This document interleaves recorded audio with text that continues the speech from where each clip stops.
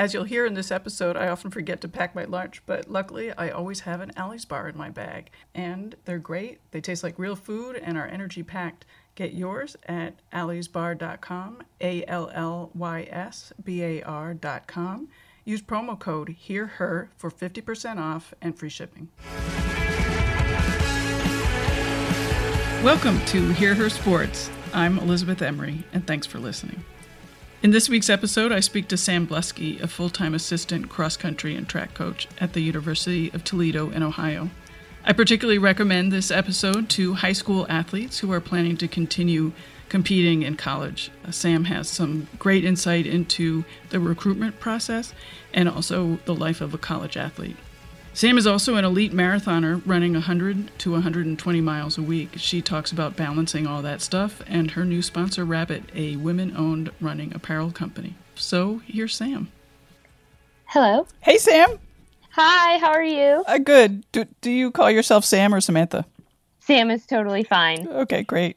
Well, welcome to Hear Her Sports. I really appreciate you being a guest. And why don't you introduce yourself and tell me what you're doing right now? All right. Well, my name is Samantha Blusky, and I am currently the assistant cross-country and track and field coach at the University of Toledo. I just finished up my third year here in that role. Along with coaching, I recently signed my first contract with Rabbit. So I'm still training and competing, focusing on the marathon while I'm coaching. Yeah, I read about Rabbit, and I think that's really exciting, and I want to talk a little bit about that. Why don't we start, though, with how you started running? Well, I started running when I was in sixth grade. So my dad is in the military, and he used to train for his PT tests. So one day he convinced me to go along on a run with him. We have a trail in this little town I grew up in. It's about a mile around. So that day, I remember vividly. I remember exactly what I was wearing. I remember he was trying to correct my form. He was telling me I was carrying my arms too high. But I remember everything about that run, and I was instantly hooked. And then in seventh grade, I realized that I was not cut out to play volleyball. And so my other option was to run cross country. There were only two sports at your school for girls? Yes. So I grew up in a town of 200 people. So it's a very small rural town in Wisconsin. And I actually moved right before seventh grade since my dad was in the military. And I thought it was like the worst thing my parents ever did to me because they took us from a town of 200 people to a town of 2,000 people. And it was like major culture shock in my mind. And so I was like the new girl in middle school, and I really wanted to try running, but I was like way too shy to show up to practice on my own.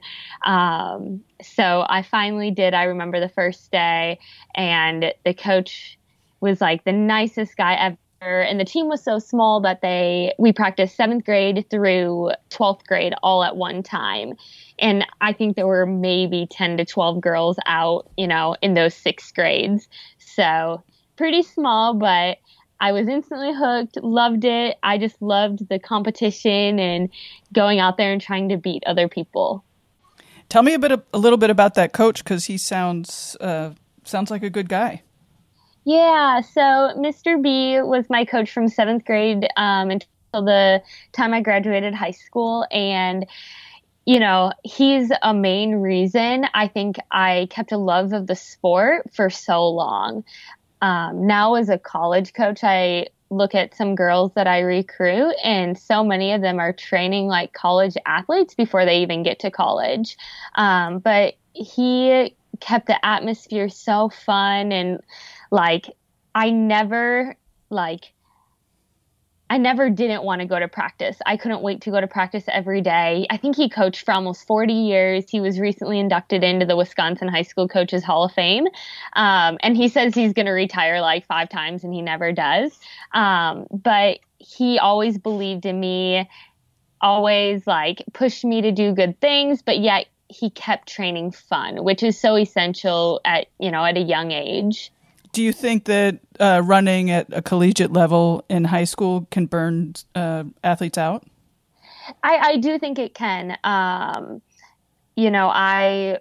went to college with some girls who were running, 60, 70 miles a week before they even got to college. And it takes a huge mental toll and physical toll on your body. I'm also a huge advocate for young athletes in middle school and high school to be multi-sport athletes. I don't think specialization in just running at a very young age is necessarily the best thing for you. I think when you're young, you should explore different things and be a part of different teams. And, I think you learn a lot of valuable characteristics by playing other sports. And then it keeps running more fun for a longer amount of time without getting burnt out. Don't you think that's hard, though, with the current way that sports are in high school with the high school team and then all the traveling teams? Yeah, I think it is hard. In the area I grew up in, it was really easy just because we didn't have many opportunities in terms of like outside of the high school system. There weren't a ton of traveling opportunities unless I wanted to, have my parents drive me 60 miles each way to be on a traveling basketball team. So I do think it could be hard, but I also think that it is possible. I still recruit plenty of athletes who play basketball in the winter and then run during the fall and spring. I currently have a freshman on my team now that played soccer in the fall, ice hockey in the winter, and then ran track in the spring. And so she never even ran a cross country season until she got to college. So it is hard, but I also think that it's something that we should, promote. And when I have kids of my own, I'm not going to push them to specialize. I'm going to encourage them to try lots of different activities and sports teams while they're young. And, it helps with injury prevention. It helps with development. So yes, it's hard, but I wish it wasn't. That's great. We've zipped right into sort of coaching, all the coaching issues and questions I have. So let's keep talking about that. What are you looking for when you're recruiting? Gosh, so much of it is personality. I tell a lot of the athletes that I'm recruiting, I would rather take a girl that's maybe run 10 seconds slower, but has the right personality and the right fit over the girl that's maybe run 10 seconds faster, but maybe doesn't necessarily have the right personality to be really good at the next level. I look for the girl that's not afraid to put her head down and work hard. Because that's what I'm going to attract at the school I'm currently at. We're not going to attract the Foot Locker All-Americans, the New Balance national champions. Like, as much as I wish those girls would look at Toledo right away, like, I'm also realistic and know that that's not necessarily the girl we're going to get. And I'm fine with that because I want the girl that's going to be gritty, who's not afraid of working hard, who's going to buy into a team environment and be a team player. Because at the end of the day, yes, running is an individual thing. You have to be internally motivated to be successful at this sport, but successful cross-country teams at the collegiate level have this team chemistry that, like, it can't be taught. It's just something that's developed when you find the right athletes who have the right goals and the right mindset. When they all come together, that team synergy is just unbelievable. Are you doing anything during practices to promote that? I mean, doesn't that kind of stuff come from the top also? Yeah. Leadership, everything comes from the top. A lot of it, it begins in the recruiting process, pinpointing the right type of girls, the right mentality. If Coach Wynn, my boss, and myself, if we're doing our job and, our homework in recruiting, hopefully we get the right girls on campus in the first place. I personally don't like to do like forced team bonding activities just because at the end of the day, it's their team. And they need to take responsibility of their team.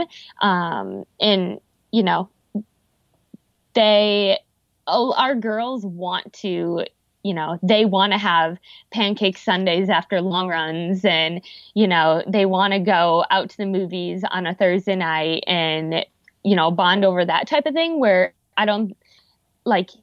I haven't had to be the one to like force them to do it. That's just something they want to do naturally. And I think that's because, in the recruiting process, the women on the team currently take it really serious because they want to be successful, and, they want to make sure that anybody that we bring into our family is a really good fit personality wise. And so it becomes a natural thing. Your athletes are involved in the recruiting process too? Yes. So all the initial upfront recruiting comes from Coach Wynn and I. So we start calling, potential student athletes during their junior year. We might bring them onto campus for an unofficial visit during their junior year. But then the cool thing is during their senior year, they get to come back to campus. They can do 5 different official visits. And in an official visit, they get to stay in the dorms with the girls. They get to pretty much be a student athlete for 48 hours. So they don't, like the way we set up our official visits at Toledo is they don't actually spend that much time with the coaching staff, because hopefully we've done our work on the front end during the summer and gotten to know them. We may have watched them run a few times. We may have gone and done a home visit with them and their family. So they know us pretty well. But like the main goal of our official visits are for them to really get to know the women on the team to see if they're going to be a fit for us.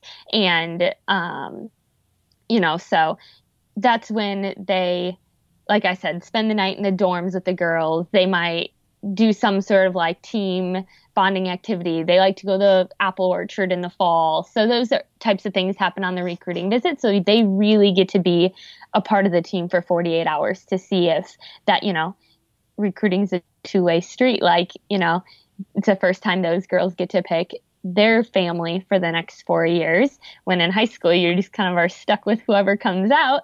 And and our girls get to know these potential recruits as well. I read one of your blog posts, and you talk about the word sacrifice. I'm quoting you here. The word sacrifice should never be in your vocabulary when you're a D1 athlete, because you choose to be an athlete at this level. Can you talk about that a little bit? Yeah, I actually got that from my college coach my 5th year. So I think it's really important, in D1 athletics, you have to live a very different lifestyle than the typical college student.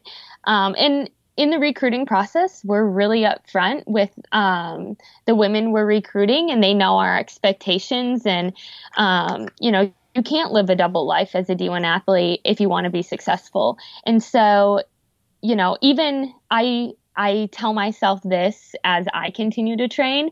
When you choose to be an athlete at a high level, everything comes down to choices. You don't make I'm trying to explain this.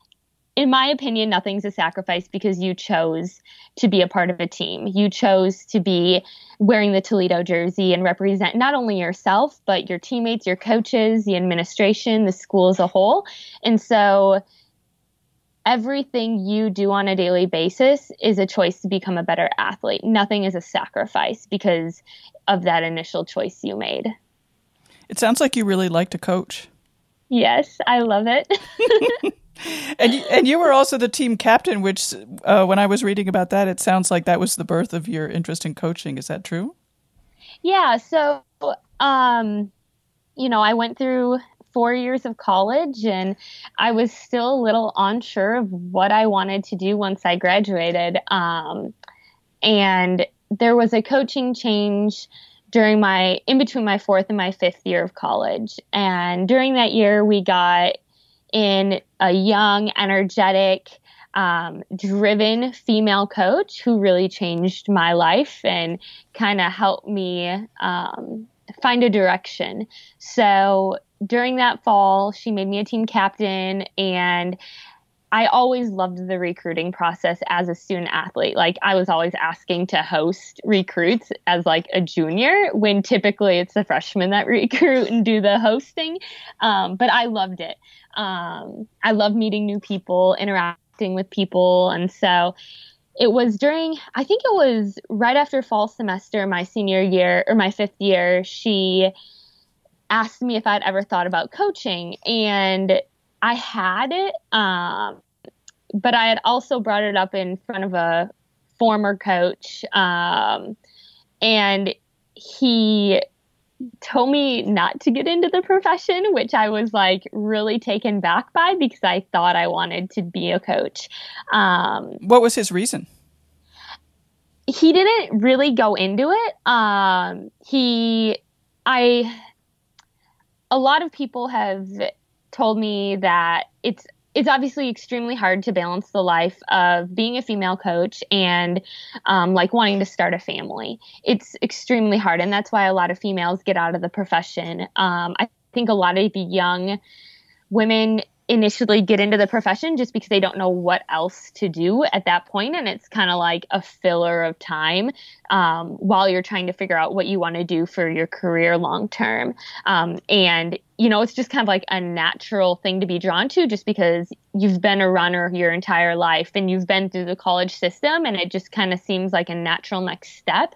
And people don't necessarily realize the time commitments and the lifestyle of a Division I coach. And to be honest, I didn't necessarily know and understand 100% until I was thrown into it. But what did excite me was having a female coach who had kids, had a family. She was very successful. She took a team that, was dead last in their conference meet to 8th in the country within 5 years. And so being able to see her succeed and have a family gave me hope and, made me really excited about the profession. And, I like to prove people wrong. So that's just part of my personality. So when people tell me that it's hard to do something, I want to say, well, let me show you wrong, and I'm going to do it and do it 10 times better. So, I give her I thank her still today, for putting that idea in my head and kind of taking me under her wing, and really mentoring me during my 5th year of college and as I graduated college until I got my first job. She's continued to teach me a lot. It's not to state the obvious, but it's so important for women to have women role models. Yes, it is. And, it's so sad to see, we go to these NCAA conventions, track and field conventions in December, and, it's like 90% male coaches there and 10% female coaches. And then, I'm still very young in the profession, and, I'm still young and energetic, and, I'm determined to make it work, as I decide to get married and start a family and all those things, which are very big priorities for me in my life. I'm right now determined that it's going to work. I'm going to make it work, but it is really hard. So to have those other female role models is essential because they've been through it. They know what it's like to have a newborn baby and, leave and go on the road for 7 days straight. And so, to see how they've done it and made it work with their families is really crucial. Have you been able to talk to those female coaches at the conferences and get advice or just, meet them and chat? Yeah. And it's been super helpful. They do a women's round table. So you get a chance to meet a lot of different women, where I have a few main contacts that I typically reach out to, one being my college coach. And there's another one out east that I really look up to. She had a professional running career and then that translated into college coaching. And now she's a director of a program, has a newborn baby. And it's not easy by any means. She struggles. But to see her be successful and keep working through those challenges has, that gives me hope and motivation to keep working hard. So it's nice to have that sense of community in the coaching world. You talked about how demanding the coaching that you're doing is. Can you talk about maybe what your days are like, or, maybe turn it into what your seasons are like? Because I expect it's sort of cyclical. Yeah, it totally is. Typically during the school year, as a program, we like to stay on a very similar schedule. Everything's about routine, especially with college athletes. It just makes the transition a lot easier if everything is pretty predictable in terms of their schedules. So typically a week, Mondays we lift in the morning, we practice in the afternoon. Tuesdays we practice in the morning. Wednesdays we lift in the morning, practice in the afternoon. Thursday, we have afternoon practice. Friday, we go back to morning. Saturday, I'm typically out recruiting, going to some local high school races, or we might have an official visit weekend. And so if we have an official visit weekend, you're pretty much on your A game for about 48 hours. And we typically bring in 4 to 6 athletes at a time and their parents for those visits. So cross country, we do a lot less traveling. We're usually only competing every other weekend. And then during spring semester, we typically travel a lot more. We're racing almost every weekend. We're at least traveling every weekend, but our girls might be on different race schedules where they might be racing like every other weekend or so. And then the summer is basically recruiting. Like I just got back from being on the road for 19 days straight. A few of those days were personal, going home, visiting my parents because I don't get to do that often. And then, recruiting 4 or 5 days at high school nationals, going out to USA Juniors for 7 days. And then July 1, recruiting really gets into a full swing where we start doing home visits and having girls on campus a lot more often. So, I always thought until my first year of coaching, the summers would be pretty low key, but I was totally wrong. They're very, very busy. June is probably my busiest month. That's a lot of travel. Do you like it? Yes. Being young, it's a lot of fun. It's difficult trying to train at the same time. If I wasn't still trying to run competitively, it'd be a lot easier. But I've been given so many opportunities to see places that I've never seen before and meet a ton of new people. So, for me, it's a lot of fun. I'm young, I'm single, and it's easy for me to pick up and leave for 15 days. It'll be a little harder as I get older and more established, but right now it's a ton of fun. So how do you fit in your own training? Oh, gosh, it's hard. It helps that we like to keep our athletes on a routine. And so my school year routine is different from my summer routine. I am typically trying to run 100 to 120 miles a week on top of coaching. And so I do my hard workouts on Thursday and Sunday, and then I long run on Tuesdays. The nice thing is I have 25 women to run with on like their easy recovery days. I don't like to work out with them, partially because my workouts are very different than theirs, and I think that I need to be watching their workouts rather than like doing them with them. But I sneak in extra mileage by running off days with them, so any of their recovery days, which is really great because you get to know a lot about your athletes during a 60-minute run because running is just, feel like everything comes out when you're running. You learn if they're having a bad week or, if they're struggling in one of their classes. It's just a lot easier to talk during those runs. It also helps that I have an extremely understanding boss. So, as long as I'm getting my work done, he's okay with me showing up to the office at 9:30 in the morning rather than 8:30 or 8 a.m. so that I can get my runs done in the morning. And he's on this awesome running streak. And so he's run every day for like 7.5 years. So I can always convince him to go on an afternoon run when I'm lacking motivation. That's good. So what kind of pace are you doing on the easy runs with the team?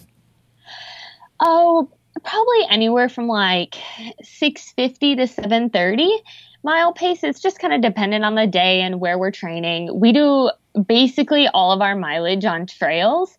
We're really fortunate here in Toledo to have a great Metro Park system. And so we're rarely running on concrete. And so sometimes it's kind of hard to judge how fast you're running in there because GPS watches don't like single track trails and all of that. But typically, like, I'd say 6:50. Yeah, 6:50 to 7:30. Usually closer to the I'd say on average, probably like 7 to 7:10 pace. And are you also lifting? I don't lift with the team. I'm just there with supervision type thing. So I do my own strength core stuff on the side. What are you doing for that? I just do a lot of like body weight injury prevention type stuff. So a lot of core, just some light lifting, like with dumbbells and squats, that type of thing. Nothing too serious. Hurdle mobility, hip bands. So, do you do anything to strengthen the hip lateral movement? Because I know that running is so, it's just forward. There's no side to side motion at all. Yes. So hurdle mobility helps a lot with that. And, in general, a lot of female athletes coming out of high school are extremely weak in the hip complex. And so that's something that, I was introduced to right away as a freshman in college and have kind of stayed on that routine. I'm not quite as good now as I was when I was in college and had a lot more structure in my training. But hurdle mobility has helped a lot. And like hip band routines, those help a lot with hip mobility and hip flexibility. I recently learned that the hip strength affects your knees and can really bugger up your knees if you don't have proper strength. Yes, the IT bands, everything is interrelated. Weakness in one area eventually causes, breaking down in another area. So making basically a lot of our weight and strength sessions are, like I said, injury prevention, just making sure we're strong overall as an athlete. Just like you said, since running is just such a forward movement. You have a coach, correct? I do, yes. And I understand that you've had that same coach for quite a while. Yes. And so I had a really interesting college career. I had 3 college coaches in 5 years. And so there was not a lot of consistency. The one great thing is I learned a lot having 3 different coaches who had 3 different philosophies. Looking back now that I'm a coach, that was very beneficial. As an athlete, having 3 coaches in 5 years is not very beneficial. And so I've currently been working with my coach for, a little over 2 years, which for me is the longest I've had a coach since high school, the same coach. And so we work really great together. It is a little difficult. He's in Texas and I'm in Ohio, but personality wise, he's exactly what I need. He understands that I have a very hectic schedule and I have to make changes on the fly. And, I might hit a week stretch where I'm just so burnt out from traveling and recruiting that I just need to scratch workouts and just run. Why do you need a coach? You are a coach. Because, I can talk myself into doing some really stupid things. I'm so glad you said that because I read that in your blog and I just love that statement. You have that irrational side of your brain that last spring, like I knew it was really dumb, but I did like back-to-back 20-mile runs. I was like out in Eugene and I was super bored, didn't have a lot going on. And one day I got up and went for a 20-mile run. And the next day I got up super early because I still wasn't adjusted to the time change. And I did another 20-mile run. And I look at that and I'm like, you know what? I would never, ever, ever let an athlete do that. Like I would tell them that's stupid. And, but I was able to talk myself into it.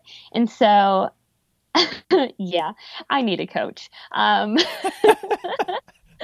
tried to make it work. I went about 7 or 8 months without a coach right when I moved to Toledo. And then it was easy because I wasn't racing. I was just kind of running and trying to figure out this whole like coach career, like how do I incorporate my own running into it? And so it was easy then. But then as soon as I raced again for the first time and that crazy switch kind of went back on, I knew instantly that I needed somebody there who would give me the structure and, talk some sense into me when I was being extremely irrational, which happens kind of frequently. What I also like about having a coach is that it takes the decision-making process away. So all you have to do is do the workout and you don't have to sort of like, should I do 8 or 6 intervals or, whatever it is. Yes. And that has been extremely helpful. And, it is nice, like we're to the point where, I might have 12 by a K written down at a certain pace and, I'm just having like an off day and I have to cut it at 10, so having that coaching background and knowledge is good so that when I need to make decisions like that, I can do it. But I don't have to write my own training and make my own decisions. It's really nice just to, be sent a schedule and just do what's on the paper. What is your coaching philosophy? You mentioned that you really liked having so many coaches in college so that you got a taste of a bunch of different kinds. Yeah. I'm young and I think I'm still working on like my own personal philosophy. Coaching it's only part science. I think if you do enough research and read enough books, anybody can write workouts. I think a lot of coaching is about the relationships that you form and that mentorship that you can form with your student athletes. Your 4 years in college are extremely critical. A lot of life changes happen during those 4 years. And so I think just being a solid mentor for those young women is extremely crucial.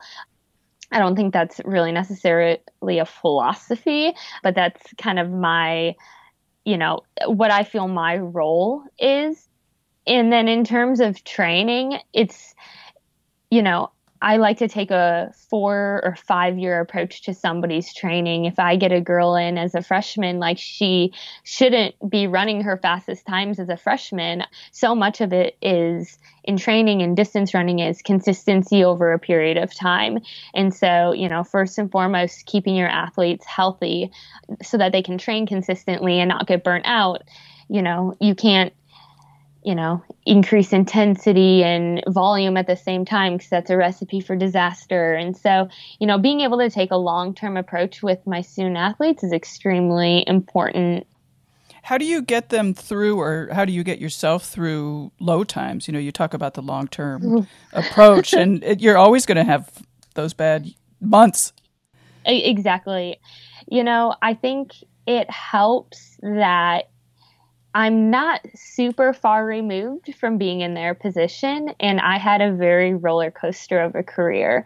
I had some extremely low points in my career where I thought that, I never wanted to run again. And, then I had some extremely high points. And, my advice to them is always don't let your highs be too high and don't let your lows be too low. So much about distance running is just finding that even keel in the middle and being able to grind out in the low times. And that's why having a team and a supportive coach is so important, because everybody is going to hit a low. No matter how good you are, no matter what point you are in your career, you're going to hit a low at some point, whether it's your freshman year or your junior year, something will happen. And you may second guess whether running is the right thing for you or, all of that. And just making sure like those that's where like those relationships are so important, and knowing that you can lean on your teammates and lean on your coach during those moments, and also know that like you're not alone. Like you're not the first person to be in this situation, and you won't be the last person to go through that situation. I think that's extremely important. What are your own goals for running? Oh, goodness. I want to run 2:32 in the marathon. That's like my next goal. You're pretty close to that. I've run 2:36. Yeah. So this past December, I ran 2:36, and I know there are things that I can be smarter about, both in my training and in my daily life, to help make that next step. The faster you want to run, the more disciplined you need to be.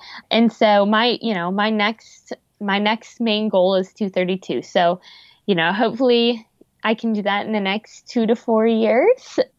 And, my ultimate goal would be to break 2:30. So, and do that while coaching and, trying to live this hectic life. Yeah. How are you going to make that happen with a full-time schedule?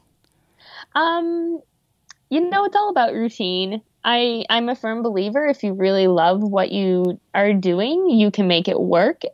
And, it goes back to just making the right choices on a daily basis. Surrounding yourself with people who are supportive and want to see you succeed is really important. And, I have, a great coach. I have mentors. I have an awesome boss, family and close friends who are extremely supportive, and they know my goals, both professionally in my career as a coach and what I want to do as a runner. And so, knowing that I have that support system around me, and, Rabbit has been awesome, and, having that around me, I think is going to help a ton. You mentioned your coaching goals. What are your coaching goals? Eventually I one day want to be director of my own program. I think a lot of people in my position want that one day. A lot of young coaches have the goal of, making it to a Power 5 conference and that type of thing. And I don't necessarily I'm not necessarily motivated by that. I think, working with the right people. And if you're at a school that has a very supportive athletic department, you can reach almost any of your goals professionally. I never brought home an NCAA trophy. In cross, the top 4 teams get trophies. I never brought the one home myself as an athlete. And so to be able to coach a team to that, it would be the ultimate goal. Are you expecting to encounter any blockages because you're a female? To be honest, it's actually probably the opposite. There is a high need of female coaches in the NCAA coaching system. I think the main thing is making sure I don't put myself into positions that I'm not ready for, because that can put a halt in your career. And so making sure that I'm patient and I really think out each career move that I make as a female is extremely important, since females can move up a little quicker than males typically in the profession. All right, well, let's move on. I want to hear about Rabbit Gear and how that happened, and what they're like and how that whole process works. Yeah, so right after I ran 2:36, a friend of mine told me about Rabbit. He's living training in Flagstaff, and he met one of the co-founders, Jill, and we were talking one day, and he was like, you know what, you should reach out to Jill. I can give you her contact info. I just think personality-wise, you would get along great. And, he thought that I had a lot of the attributes that they were looking for in athletes.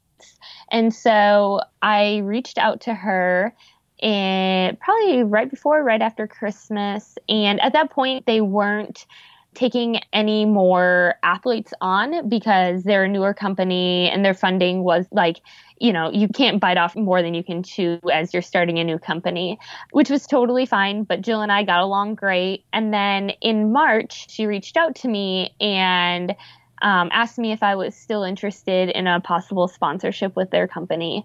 And I mean, it was basically a no-brainer. Jill is, I mean, she's an overall badass, excuse my language. She is young, she is driven, she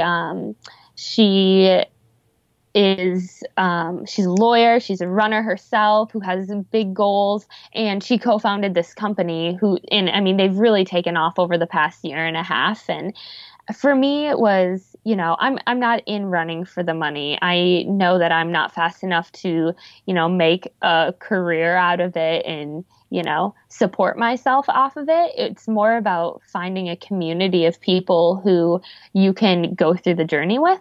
And Rabbit was exactly that. I felt like, they're a smaller company and they were truly invested in me as a person. Heck, they signed me to a contract when I had a stress fracture. And so that to me showed a lot that they care about me as a person beyond my running success. Like, obviously hopefully I run fast for them and represent them well, but I just felt like they were going to support me no matter what. And that meant the world to me because, I think that lack of community was something I was kind of missing, and I was really struggling with it earlier in the year. Marathon training is lonely. It's a lot of hours out running by yourself, and, it can take a toll on you. And so even though Jill is out in Santa Barbara and I'm in Ohio,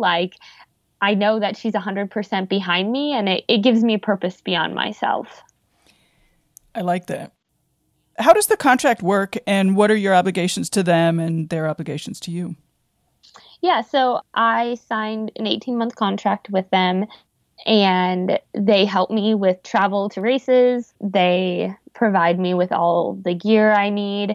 It's a apparel-only sponsorship, so I'm allowed to go out and get my own shoe sponsorship if I would like, or I could do a nutrition supplement type sponsorship as well on top of it. But yeah, so they just help support me financially so that I can continue to train and pursue my dreams. The cool thing is they're, these two women, Monica and Jill, they're runners themselves, and they're the ones designing the gear and the products. And, so it's a lot of fun because they are firsthand runners designing everything, and it's all made in the US. Since they're newer, they look for our feedback in all the gear, which has, been really good to help them make their gear better every year. And how do you stay connected? You talked about the community, so how are you connecting with them? Yeah, so it's funny. I actually just met Jill in person for the first time last week out at the USA Championships. So before that, it was just a lot of, talking on the phone. Honestly, we text a lot, which is great. I don't, it's not like the co-founder of Brooks is going to text their athletes every day. You just can't do that in a really big company. But in a smaller company like this, you have that personal communication. Last Friday, I did her workout with her out in Sacramento and did a long run with her on Sunday. And so being able to do those types of things together is really great. And it truly shows that she's invested in her athletes and, on every level. One more topic I want to ask about your nutrition degree and how you're using that in your coaching or your own life.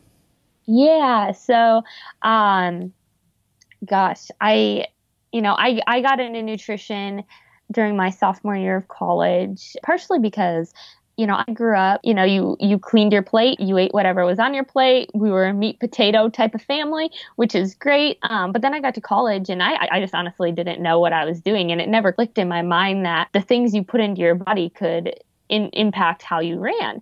And this didn't dawn on me until halfway through my freshman year, and I'm eating dorm food all the time and not really knowing what I'm doing. And so I decided to start taking some nutrition courses so that I could learn for my own running.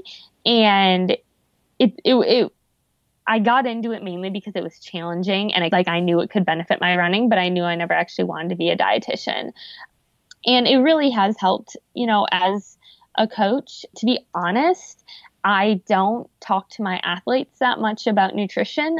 We have a nutritionist on our athletic department staff, and I think it's better for her to talk with our athletes and walk our athletes through what they should and shouldn't be doing in terms of nutrition, just because I think there's a really fine line, with female distance runners, and it can easily be crossed. And I don't ever want to cross that line. And so it's good to have that background knowledge, and, I can help them, but I don't like to get too in depth with my athletes regarding nutrition. I assume you're talking about the line of eating disorders. Yes. Do you have a lot of problems with that? Yeah. To be honest, I think it's like 1 in 12 college athletes. I mean, I could be off on the statistic, but recently I read somewhere 1 in 12 female college athletes has an eating disorder.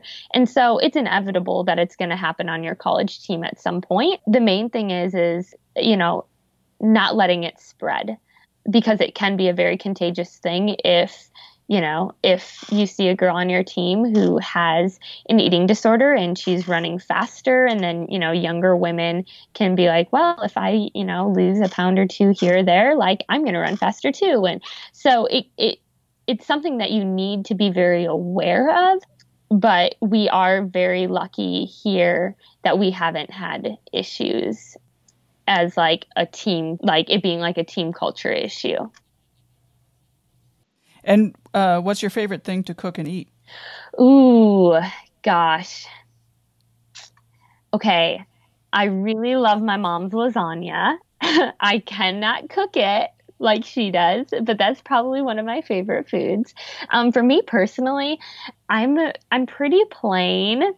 It goes back to me just getting in a routine. I really like doing like stir-fried vegetables with like salmon or chicken. I really like sweet potatoes. Sweet potatoes are like a big staple in my diet, along with hard-boiled eggs, because they're quick and easy and cheap, and they're really nutritious. So if I'm at home though, and I got to pick one food for my mom to cook for me, it would for sure be her lasagna. Do you have a routine for your food in the sense that you have the same thing for breakfast or for lunch every day? Not breakfast, yes. A lot of it's just like making sure you plan throughout the day, because, when I am running 100 to 120 miles, if I'm not fueling properly throughout the day, like, it really affects you later on. And when you're really busy at work, it's really easy just to kind of get caught up and forget. And so I find myself snacking a lot. And so I just make sure to, pack nutritious snacks to have throughout the day. I'm a big, like I said, hard-boiled egg, yogurt, and granola. I usually have some Clif bars in my backpack as some backup snack. Usually every morning I like oatmeal, but I doctor it up with peanut butter and granola and some fresh fruit maybe. And so I kind of stick to a same routine, but basically I use like Sunday as my planning day, and I try to do all my grocery shopping and meal prep that day to get me through the week. Okay, I want to like dig deep into this one, because I think this is a huge for me. It's a huge problem. I tell you, I go to the studio. I'm an artist. I go to the studio, and every time I go to the studio, I say, "Oh, I'm not going to be hungry for lunch today." I mean, like every time. Like, so tell me what happens on Sunday. Like, what specifically are you doing, and how are you planning, and are you packing up little Tupperwares? Yeah. So, typically on Sunday, it's our long run day at practice. And so afterwards, I have 2 places that I like to go for my groceries. We have Monette's, and the way I describe it is an indoor farmer's market that's open year round. And so I go there for a lot of my fresh produce, and then I'll usually go over to Kroger. And so like this past semester, I would try to make like a crock pot meal every Monday. And so I would buy all those ingredients on Sunday, make a big crock pot meal, and then that would usually last me 3 or 4 days as leftovers, either for lunch or for dinner. Otherwise, I'll make sometimes I'll like make separate ingredients. Like I'll make a bunch of quinoa on Sundays and then, use it throughout the week to put in different dishes. Or on Sunday, I'll cut up all my fresh produce so that, when I get home on Monday night or Tuesday night, I just have to like throw it in a pan with some olive oil, throw some chicken in there rather than, I'm totally guilty of getting home at 7 o'clock and being absolutely starving and just eating whatever I can find in the kitchen if I don't plan ahead on Sunday. And for lunch every day you bring, a bag with stuff in it. Yes. And so, I am guilty of forgetting sometimes, and that's when I typically order Jimmy John's or something for lunch. But yeah, I try to pack my lunches as much as possible, whether it's some leftovers from my crock-pot meal or, sandwiches, hard-boiled eggs, yogurt, Cliff Bars. I usually try to keep like snack-size hummus things in my fridge in the office. I have a fridge in the office, which helps a ton. So sometimes I'll just go to Sam's Club and buy like a bunch of like smaller individual size stuff to keep in there so that, I don't find myself at 2 o'clock absolutely starving and just trying to, find whatever I can eat before going to practice at 3:30. Cool. I think I'm going to adopt some of that for my own lunches. Well, thank you so much. It was a real pleasure to talk to you. I love talking about coaching. That was exciting. Yes. Thank you so much, Elizabeth. I really appreciate it. And anytime I can share, more about, I think, like I said earlier, there aren't enough women in coaching. And, I'm still young in it, I know, but hopefully, I can share my experience with other people and more women are encouraged to get into the profession. I'm glad you said that. I think that's so important. Mm-hmm. There aren't enough. There aren't enough. Well, thank you very much, and good luck for the rest of the summer. Thank you, Elizabeth. Have a great day. You too. Bye-bye. Bye. Thanks for listening. Hey, sign up for the newsletter that I send out every other Thursday. It's filled with lots of excellent info and links to great stuff, including videos and suggestions from guests. Also, a few explanatory links if you want to find out more about the guest sport. It'd be a great help if you went to iTunes or wherever you listen to podcasts and rate and review the podcast. I'm looking to spread the word and allow more female athletes to find the podcast. Thanks again. See you in a couple weeks.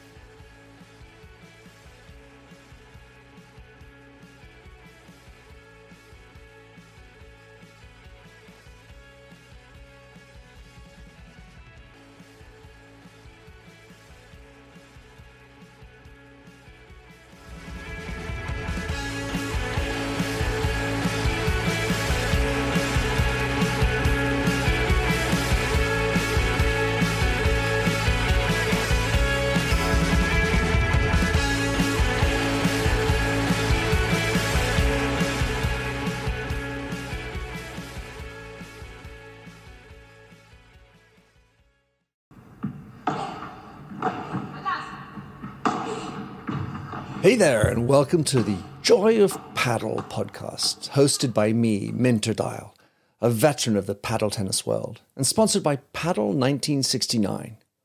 Whether you're a paddle tennis aficionado, just beginning, or have never even heard of paddle, or padel, as it's called in North America, this is an exhilarating new show that delves into the captivating stories of notable paddle personalities worldwide. In its inaugural season, you'll be treated to exclusive anecdotes, valuable tips, life lessons, and humorous moments shared by esteemed professional paddle players, industry insiders, and passionate paddle enthusiasts. With each season aligning with the Pro Tour, you can anticipate 2 engaging episodes per month. The Joy of Paddle podcast is part of the Evergreen Podcast Network, where you can find other great shows in a number of categories, such as sports, health and wellness, true crime, and fiction. To find out more about Evergreen Podcasts, go to www.evergreenpodcast.com. Vamos!